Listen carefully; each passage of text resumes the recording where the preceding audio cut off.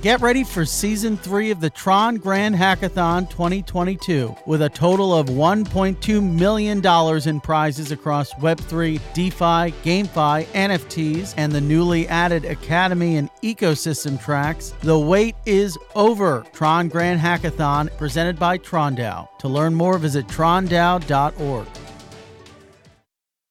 Eager to make more informed decisions around crypto using data you can trust? Chainalysis demystifies cryptocurrency by providing industry-leading compliance, market intelligence, and investigation support for all crypto assets for organizations like Gemini, Crypto.com, and BlockFi. Maximize your potential with the leading blockchain data platform by visiting chainalysis.com/thescoop now.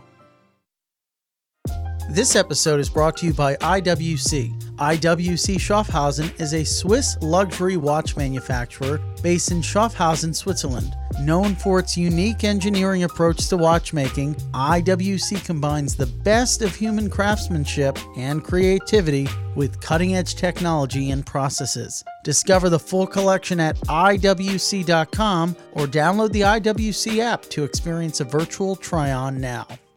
All opinions expressed by hosts and podcast guests are solely their own opinions and not necessarily those of the blocks. Podcast guests may have taken positions in the assets or other matters discussed in this podcast. This podcast is for informational purposes only and should not be relied upon as a basis for investment decisions. For full terms, visit theblockcrypto.com/terms-service.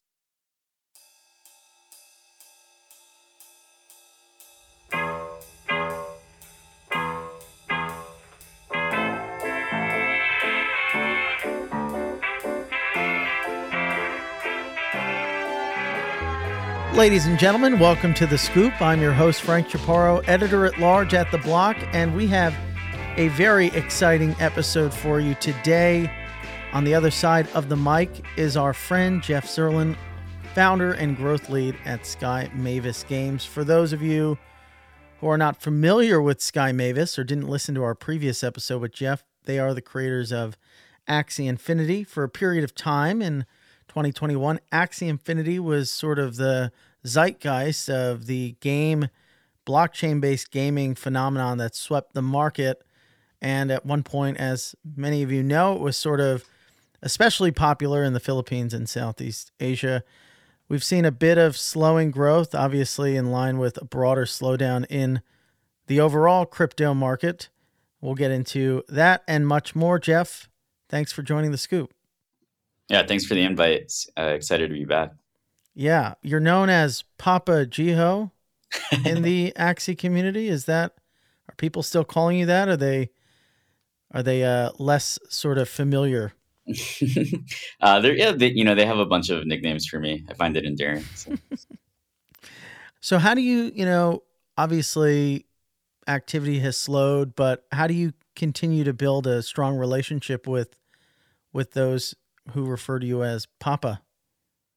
Well, we've been at this since 2018, right? So we've seen all sorts of market conditions. We actually prefer these types of slower bear market conditions, right? It gives you time to build, to improve product. Thankfully, we're in a position where, we have a really strong balance sheet. So yeah, I think we're just focused on iterating, improving our products across the board from the game origins. We have a land game under production, improve the infrastructure on the Ronin side of things. So, I think this is just a time to, not slow down, not really speed up, just to continue to compound and push forward. So how are you working to improve the infrastructure of Ronin?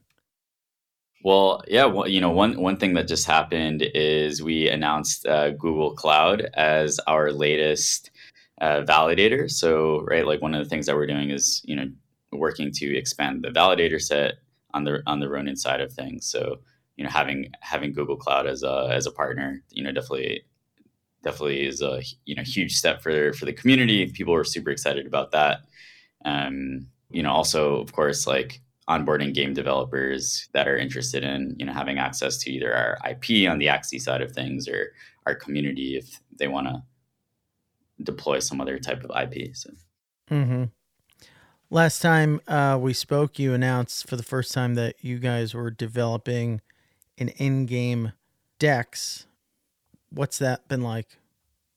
Yeah, it's worked really smoothly. It's been nice to have our own exchange, on Ronin, where community members can pretty smoothly claim the tokens that they earn from playing the game, and then they can swap without having to, transfer back to mainnet or go somewhere else. So, I was at Sol, and it was interesting. A lot of the venture capitalists and investors I talked to have kind of moved away from being super keen to invest or back blockchain based games. mm, The word I kept hearing time and time again was infrastructure. mm, So the cooling has kind of spilled into venture land. And I guess the logic there is you have a SaaS based business with an infrastructure provider that can kind of yield a future juicy return, versus many of these games, they're much more, or at least have appeared to be much more cyclical. What do you think of that? well, our belief is that, if you want to build a platform, the way to build defensibility around that platform is to have content, right? It's to have these engaging experiences that consumers love. Otherwise, right, infrastructure, especially in Web3, where most things are open source, quickly gets commoditized. So we do not really believe in that. We actually believe that, right, like community is the moat.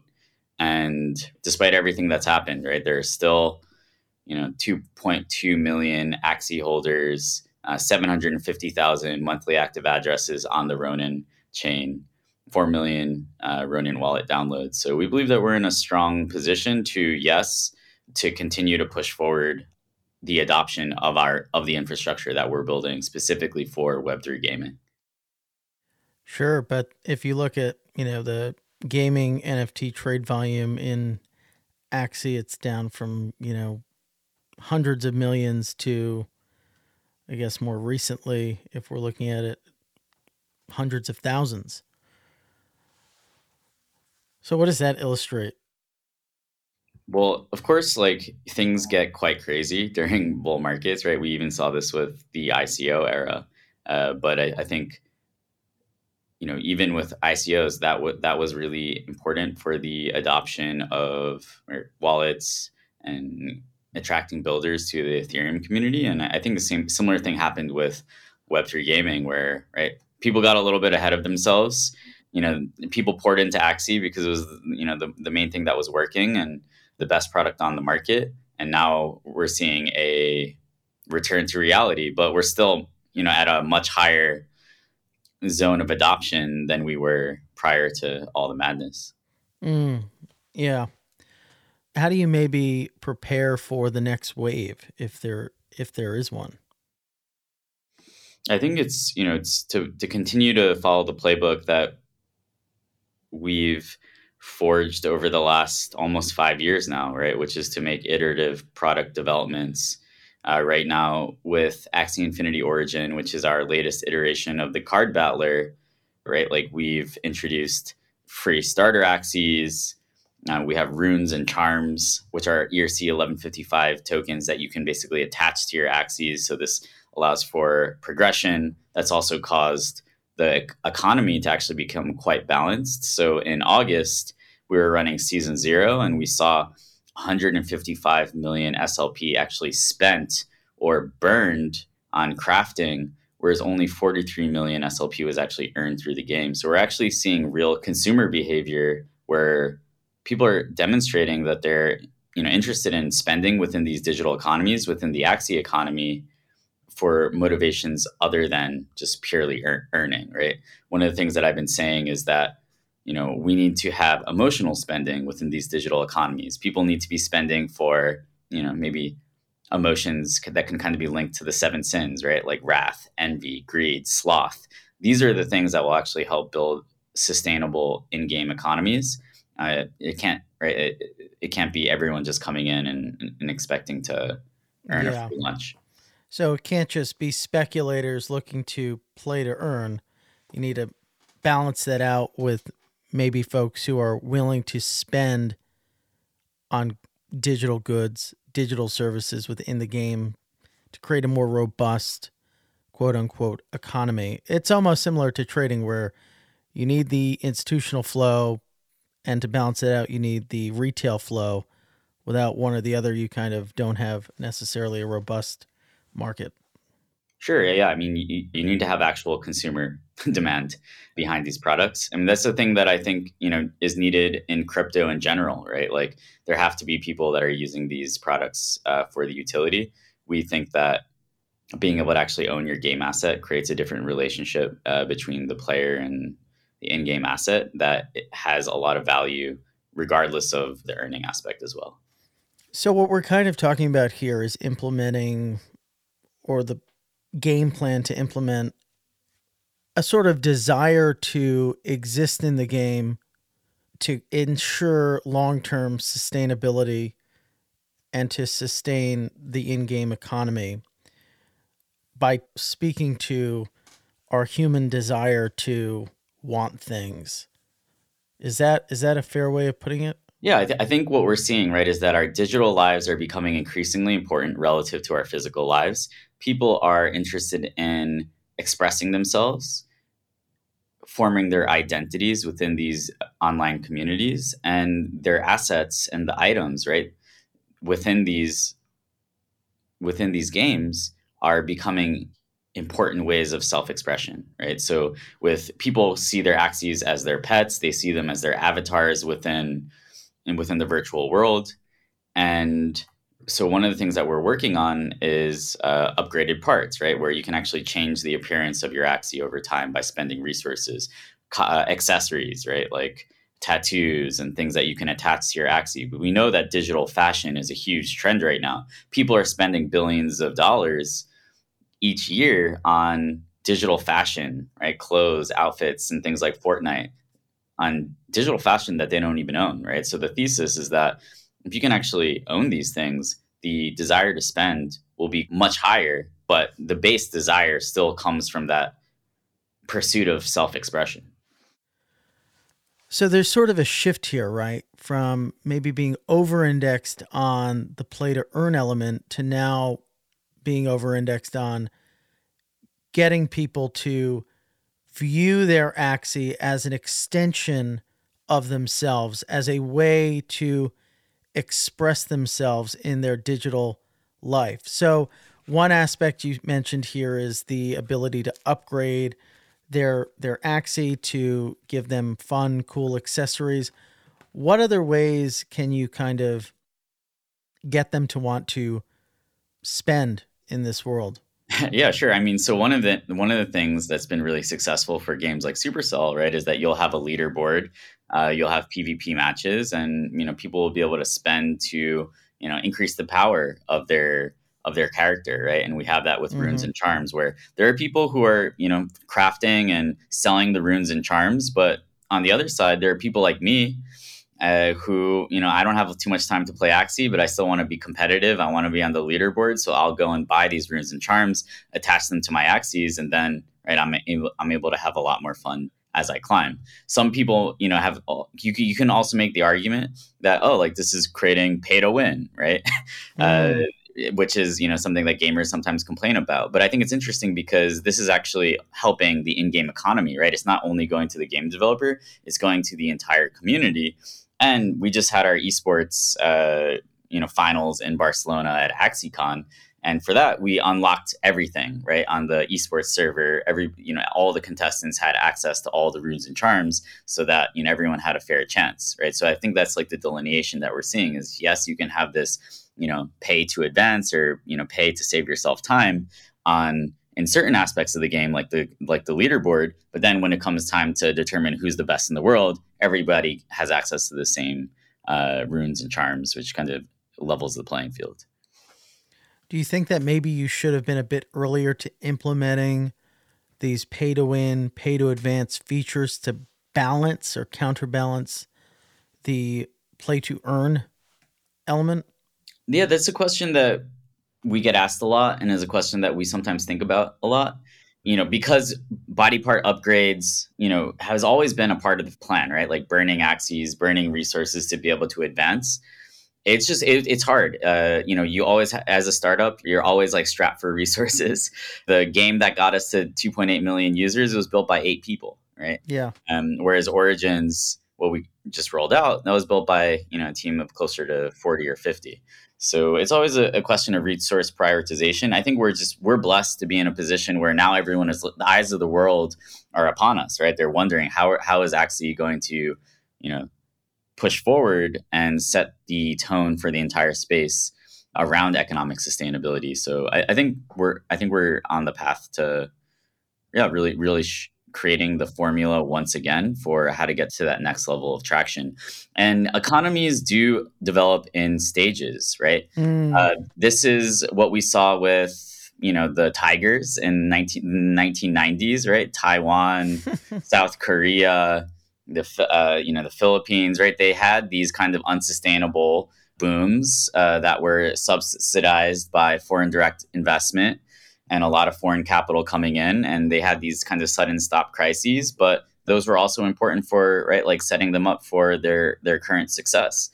So it's something that, right, like if you look at Axie as an economy, as even a digital nation, it's actually going through some of the booms and busts that emerging market countries often see, right, where you have to have this shift from foreign direct investment and a reliance on exports to actually having a consumer-based economy, right? Like that was the theme of one of the classes that I took in university. I know. I feel like I'm back in my international finance course at Fordham. Talked a lot about FDI and the impact it can have on an economy. In this case, the foreign investor were venture capitalists. Yeah, speculators, right? People who And are speculators. Sure. in crypto, and everyone's always looking for something that's new and shiny and is working, right? And has a narrative, right? And sometimes as a project, you lean into that and it's great and it gets you a lot of brand recognition. But there's always a hangover, right? So I think it's like just understanding what is the medicine for that hangover and making sure that you just keep pushing forward. Yeah, that's fair enough. I mean, we talked about it last time you were on the show, how to create for a robust game economy, a robust metaverse economy. And I guess these are some of the functions. Do you think that like maybe it could act against your interests where some of the game players might be miffed that now they have to pay to unlock some of these aspects of the game? Yeah, I think they're going to be different people who have different responses to our transition, right? So it's kind of like a transition away from play to earn to something that's more play and own. And there's some players that aren't going to appreciate it, but so far the response from the community has been really positive because they're seeing that, right, the game is becoming more fun. First and foremost, the community is still really strong, and most importantly, right, it's balancing the economy. So there are people who do want to come in and spend, and the idea is for it to be people who just want to have fun and spend to enjoy, spend to fulfill their different desires. And yeah, so you have all these different types of player archetypes that are coming in now. So what do you think about looking more broadly at the entire X to earn phenomenon? Do you think across the board that's just a stepping stone? How many of them are there? Apparently there was even sex to earn. Well, so right, like what are the purposes of token subsidies in crypto networks, right? I think that is the base question that this all stems from. And right, like, so I had a lot of friends who worked at Uber in the early days. Uber paid the drivers to drive even before there were any riders, right? So it does make sense, right, to have these generous subsidies to kickstart network effects and kickstart at least one side of the demand in a market before there is the other side, right? So in a game, it's like before there's anybody playing for fun, maybe you can pay some people to play so that, right, you have that network effect. You have enough people, like certain games like Axie get more fun the more people that are playing the game, right? Because the game might only be fun if you're getting a match against someone at your skill level, right? And in order for that to happen, you need to kind of kickstart the player liquidity in the queue, right? So right? So for network effect based products, it does make sense, right, to kind of have these generous token subsidies at the beginning to inspire usage. But then, of course, there have to be other types of users that are coming in because of the utility who want to spend, right? Like, so you can kickstart the drivers, the driver side of the market, but of course, there have to be riders that eventually come in. And I think it's a very similar concept. Even Venmo, right? I was one of the first users of Venmo, and PayPal was similar, right? They just paid you in the beginning to onboard people and paid you to use the application. I think crypto is just you're using, right, in many cases, governance tokens that are linked, right, to the future success and actual ownership of the project. Get ready for Season 3 of the Tron Grand Hackathon 2022.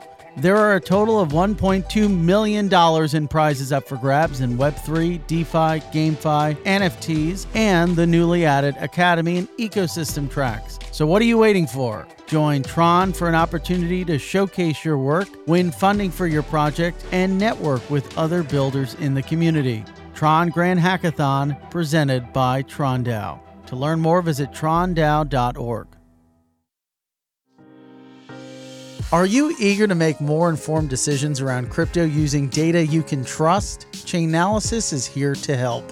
Chainalysis demystifies cryptocurrency by providing industry-leading compliance, market intelligence, and investigation support for all crypto assets for organizations like Gemini, Crypto.com, and BlockFi. Gain unparalleled visibility and maximize your potential with the leading blockchain data platform by visiting chainalysis.com/thescoop now.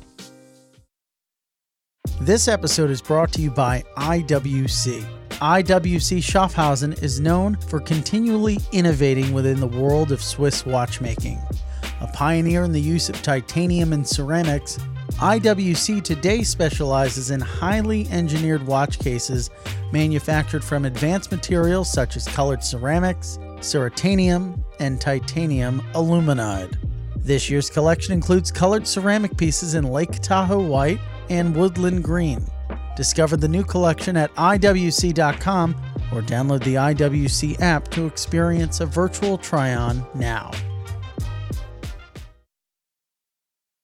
We definitely see the other side of those Uber incentives today. They're at a place where they're like ramping up costs. I mean, I don't know if you've taken an Uber in the city recently, but there's no incentives anymore. It's almost like, it's interesting if you compare the two worlds, where I hear this a lot. I don't know the extent to which it's true in the data, but it's cheaper to take a taxi. It's more convenient to just go to the restaurant and pick up the food yourself when you factor in the cost of Uber Eatsing or Door Dashing. And there's countless other examples of, now that the sort of thumb has been taken off the balance there, you see a retreat.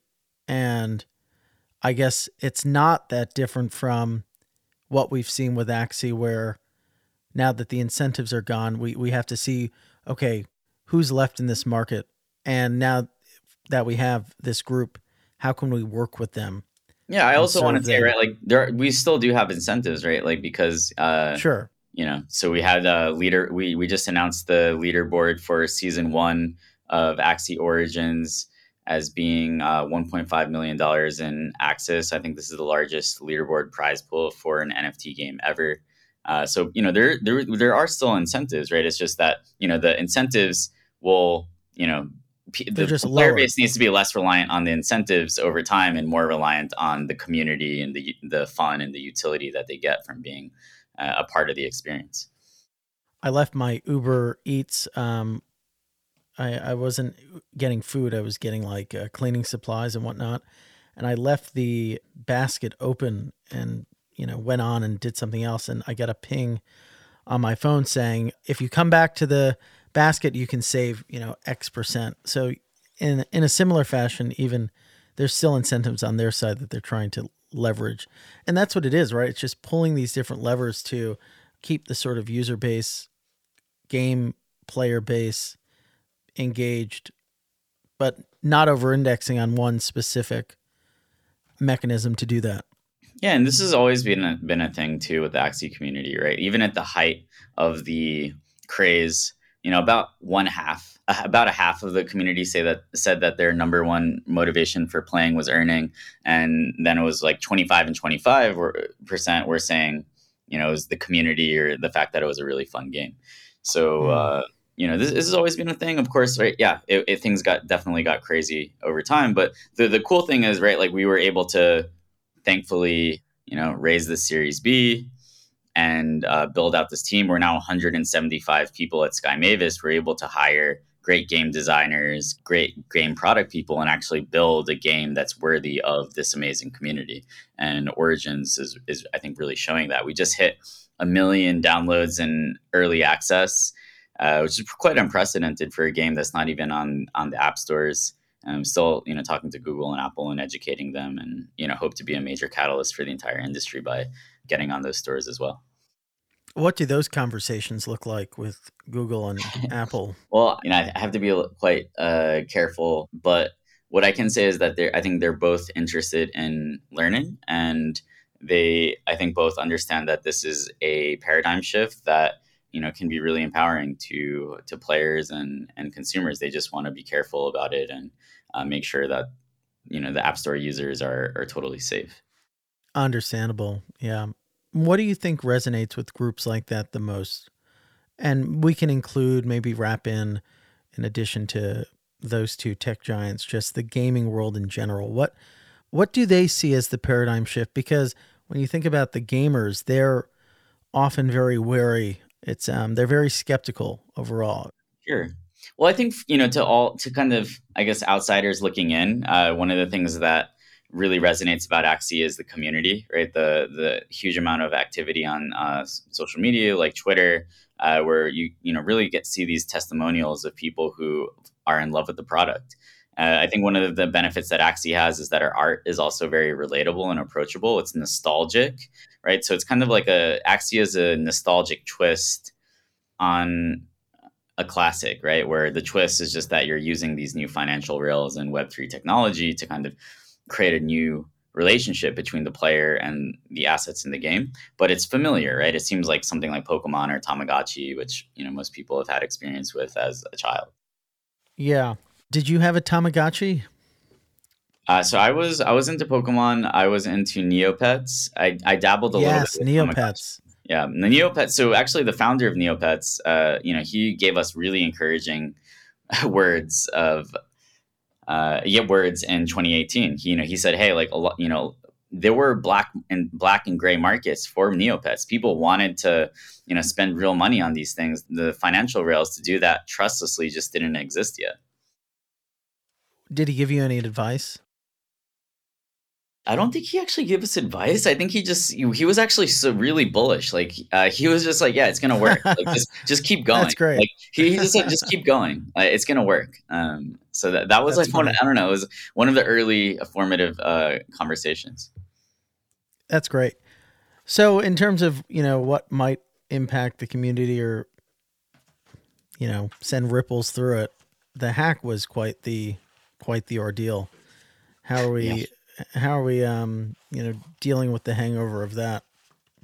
Yeah, I mean, I feel like, we had a near-death experience as a startup, as an organization, as a movement, and we were able to thankfully weather it, right? The fact that ETH, tanked right after was great because, right, there was a certain amount of ETH that was the hole that we had to recover. So we were thankfully able to put together a round in under a week to fill that hole. And we actually have good news that we just announced at AxieCon, where $30 million of cryptocurrency has been recovered by law enforcement working with Chainalysis, right? So keep in mind that I think initially it was like 500 million plus, right? But that was in, but the value of ETH has, tanked since then, right? So it's like Yeah. I think So over, what is this, like a fifth or yeah, something it's of the around, I think total? like around like 12%, which is, 12%. yeah. And, I think we'll still probably have a chance to recover more. So yeah, feeling really, hopeful because, this is all right, like kind of gravy because we were expecting to get basically none of it back. Mm-hmm. And I also want to reiterate that, all user funds were fully backed, through Sky Mavis's balance sheet and the funding round that we put together. It speaks to a broader problem that exists in crypto where on the one side you have the benefit of transparent, undeniable ownership of an in-game asset which you can leverage and move around in a way that isn't possible in a traditional game. But on the other side, there are these technical risks that don't exist in games. Mm. How would you sort of parse through that juxtaposition, especially for a skeptic? Well, this is new technology, right? And there are going to be bumps in the road, and That's a big because bump, though. That's a lot of money. yeah, it's definitely, it was inexcusable. It's a mistake that we made that should have never happened. On the path to fast track for adoption, we cut some corners that shouldn't have been cut, and we've learned our lesson. And the root cause, right, was just not having enough validators, right? So we've worked to address that. At the time of the hack, there were around 9 validators. We're now at 18, gunning for 21, with Google Cloud being the latest entrant. So it was definitely a hard lesson to learn, and I think we're lucky to have gone through it. What does that relationship with Google Cloud look like? They seem to be quite keen to be an active participant in the ecosystem. Yeah, so I think they're in the space to learn, and they see this as a great opportunity for them to learn about this new era of ownership, learn about Web3 gaming, and also to contribute to a cause that they find really appealing. One of the things that I found interesting is they knew how strong our community was. Mm-hmm. I think they were looking on, at the time of the incident or the hack, they saw on Twitter that the community still had our back, and that really reassured them. And that was something that they specifically mentioned that I found it interesting. So, How do you guys get into like esports? well, Axie is a very competitive game, and it's getting increasingly competitive, right? So we now have, and we have these large prize pools, right? We just did $1 million in esports rewards for AxieCon in Barcelona, and Oh, nice. yeah. And so these prize pools, they're attracting people. The winner of the Origins Championship, his name is 1437. He is an ex Dota player. He was actually coach of Team Secret, I think a founding member of Team Secret. So he's a really serious name in the world of esports. And we also had Complexity attending AxieCon. We had Method. Method just announced that they'll be running an Axie tournament. So we have some of these traditional esports players that are coming in that are interested, they're learning, and some of them are more aggressive than others about kind of diving headfirst into the space. Mm. Super interesting. As you know, massive market.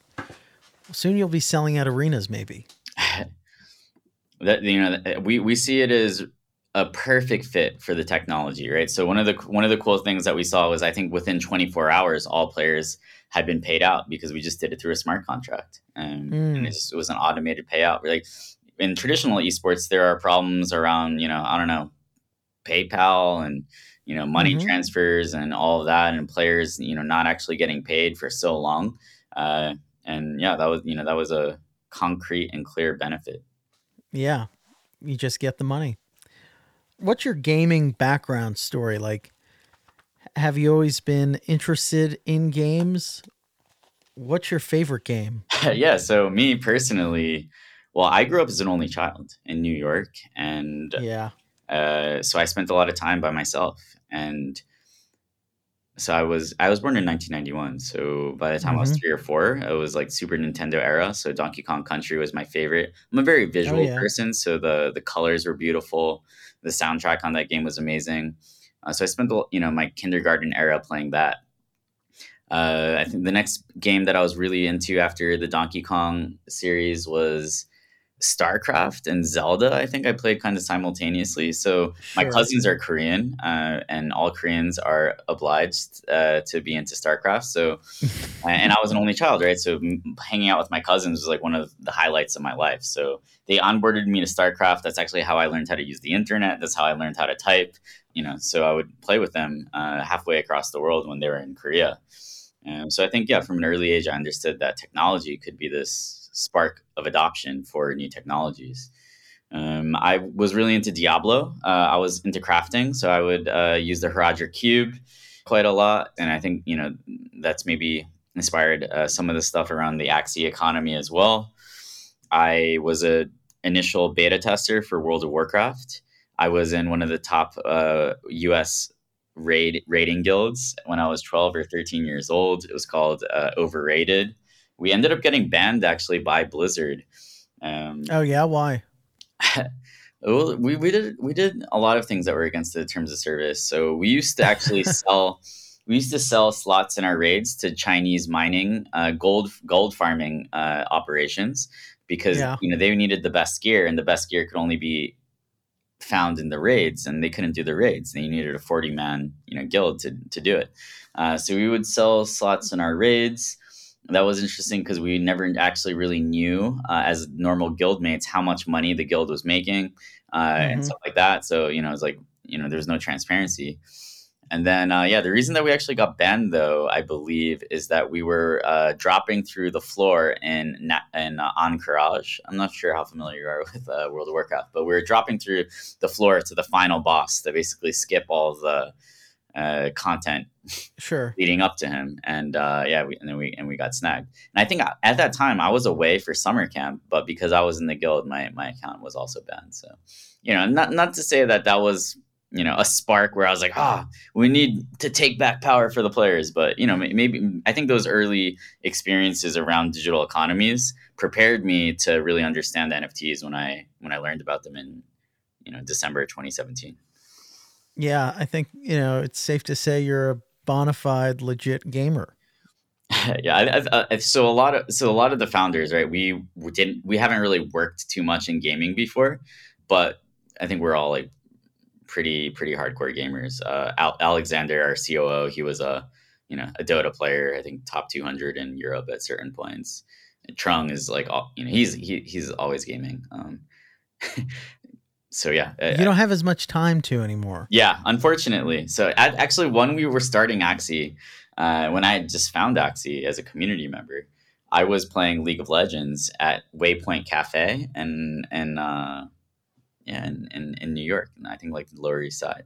So I was playing a lot of League back then, but unfortunately these days don't have much time to play. I do play Origins though, and I have a high bar, so that's how I know that it's getting fun. I wasn't playing actually in April and in May; it wasn't good enough. But within the last month or so, it's gotten good enough for me to play and have a lot of fun with. Also, I like the fact that I can now buy the runes and charms that I need, so I don't feel like I'm falling behind. Right, I can just kind of Yeah, get what I need to be able to progress and play against people that I feel are at my skill level. that's really funny. So you're kind of like this gaming pirate, navigating the world at a young age, seeing many things. It's so interesting. So when you think about how to further improve the sort of suite of games that you've developed, what should we expect aside from some of the things we talked about? Well, I think there are still a lot of advancements to be made around accessibility. Hmm. Right, like you don't want the Web3 blockchain aspect of it to be like super front and center, right? Like you want it to be Hmm. kind of powering the benefits, right? So I think we still have a long way to go related to that. Of course, right? Like getting on app stores, I think will be really key. Right, mobile is the largest gaming market right now. That's where gamers are spending a majority of their time and a majority of their Sure. money. So forming those alliances and getting on those stores, I think will be really important. I think also, right, like, right now when people think of Axie, they think of a card battler. Sure. Right, like, battle cue pets, play cards against each other. Maybe a little bit simplistic, but our vision for Axie is to create an infinite world of experiences where if you have a team of Axies, you can play a card battler, you can play a land game, you can have access to all these different mini games. You can have, there might be even AR games that you could experience, right? So we actually have a builders program right now where there are community members that are building games on top of Axie. Some of them are starting to get a lot of traction, actually. So, right, it's this idea that, like if you have these NFTs, you get access to an infinite content library. I think Mm-hmm. that's going to be a really powerful concept that people are kind of discounting right now. You got a lot of people to execute that. 170. What were you 6 months ago? I think we're right around 100, maybe 6 months ago. So yeah, Oh, like the we're still same growth yeah, we're trajectory. so that's our motto during the spare market is like, don't speed up, don't slow down, just keep steadily compounding. Everyone else is going to like clam up and get tight, and they might not be in a blessed position to continue to, push forward, Mm-hmm. but we are, so we plan on capitalizing on it. Yeah, biddle mode, I guess you could say. That's the type of environment that we prefer. And I think a lot of our community members, especially the ones that were with us back in 2018, 2019, right? These quieter periods are where where you set yourself up for the next Mm-hmm. stage of adoption. Yeah. So, would you say it's fair, or would it be an exaggeration to say that the age of play to earn is over? Or are we just iterating off of that? It's complex, right? I think, like, what we're doing is we're now calling it play and own. Mm-hmm. And right, there has to be, right, if you call it play to earn, you're kind of advertising for, and attracting people that are, coming in with that framing. And I think it can be maybe like not great for setting and aligning expectations. The idea is, though, if you can attract a bunch of different types of archetypes of users, people that are spending for emotional reasons, for fun, for status, for to maybe save themselves time in a game that they love, then, right, there will be certain members of the community that can earn. And we're still yet to see, it's still like unclear on what percentage of the community that can actually be. But one thing that I'll say is that we know that in mobile free to play, right, it's like 1% of the whales are subsidizing everyone else playing for free.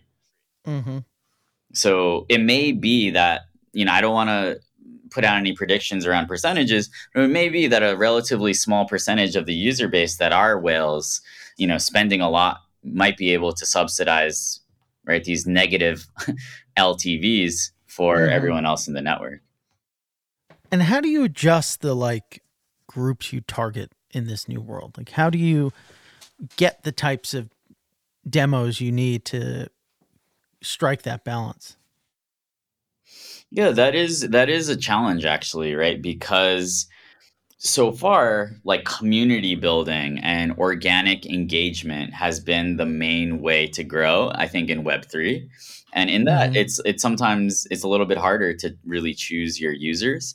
But we are building the world's first kind of sophisticated Web3 user acquisition engine, right, where we can Mm-hmm. do performance marketing and some more targeted attraction of users of different profiles. Yeah, fair enough. Well, sir, thank you so much for taking the time for joining us. I loved your origin story. No pun intended. Yeah, no, thanks for having me, and yeah, it's always a pleasure. Yeah, it certainly is. Thank you so much for stopping by the Scoop to chat with us. Once again, we've been joined today by our guest, Jeff Zerlin, founder and growth lead at Sky Mavis Games. Where can our listeners learn more about some of the stuff you're working on? Well, yeah, I would follow me on Twitter at JIHOZ_Axie. You can follow the Axie Infinity Twitter. That's just Axie Infinity on Twitter. And then also, yeah, keep an eye on what we're doing with the Ronin Network. That's just Ronin_network on Twitter as well. Thanks for being on the show. Awesome. Thank you. The Scoop will be back for you again with another great guest. Have an awesome day.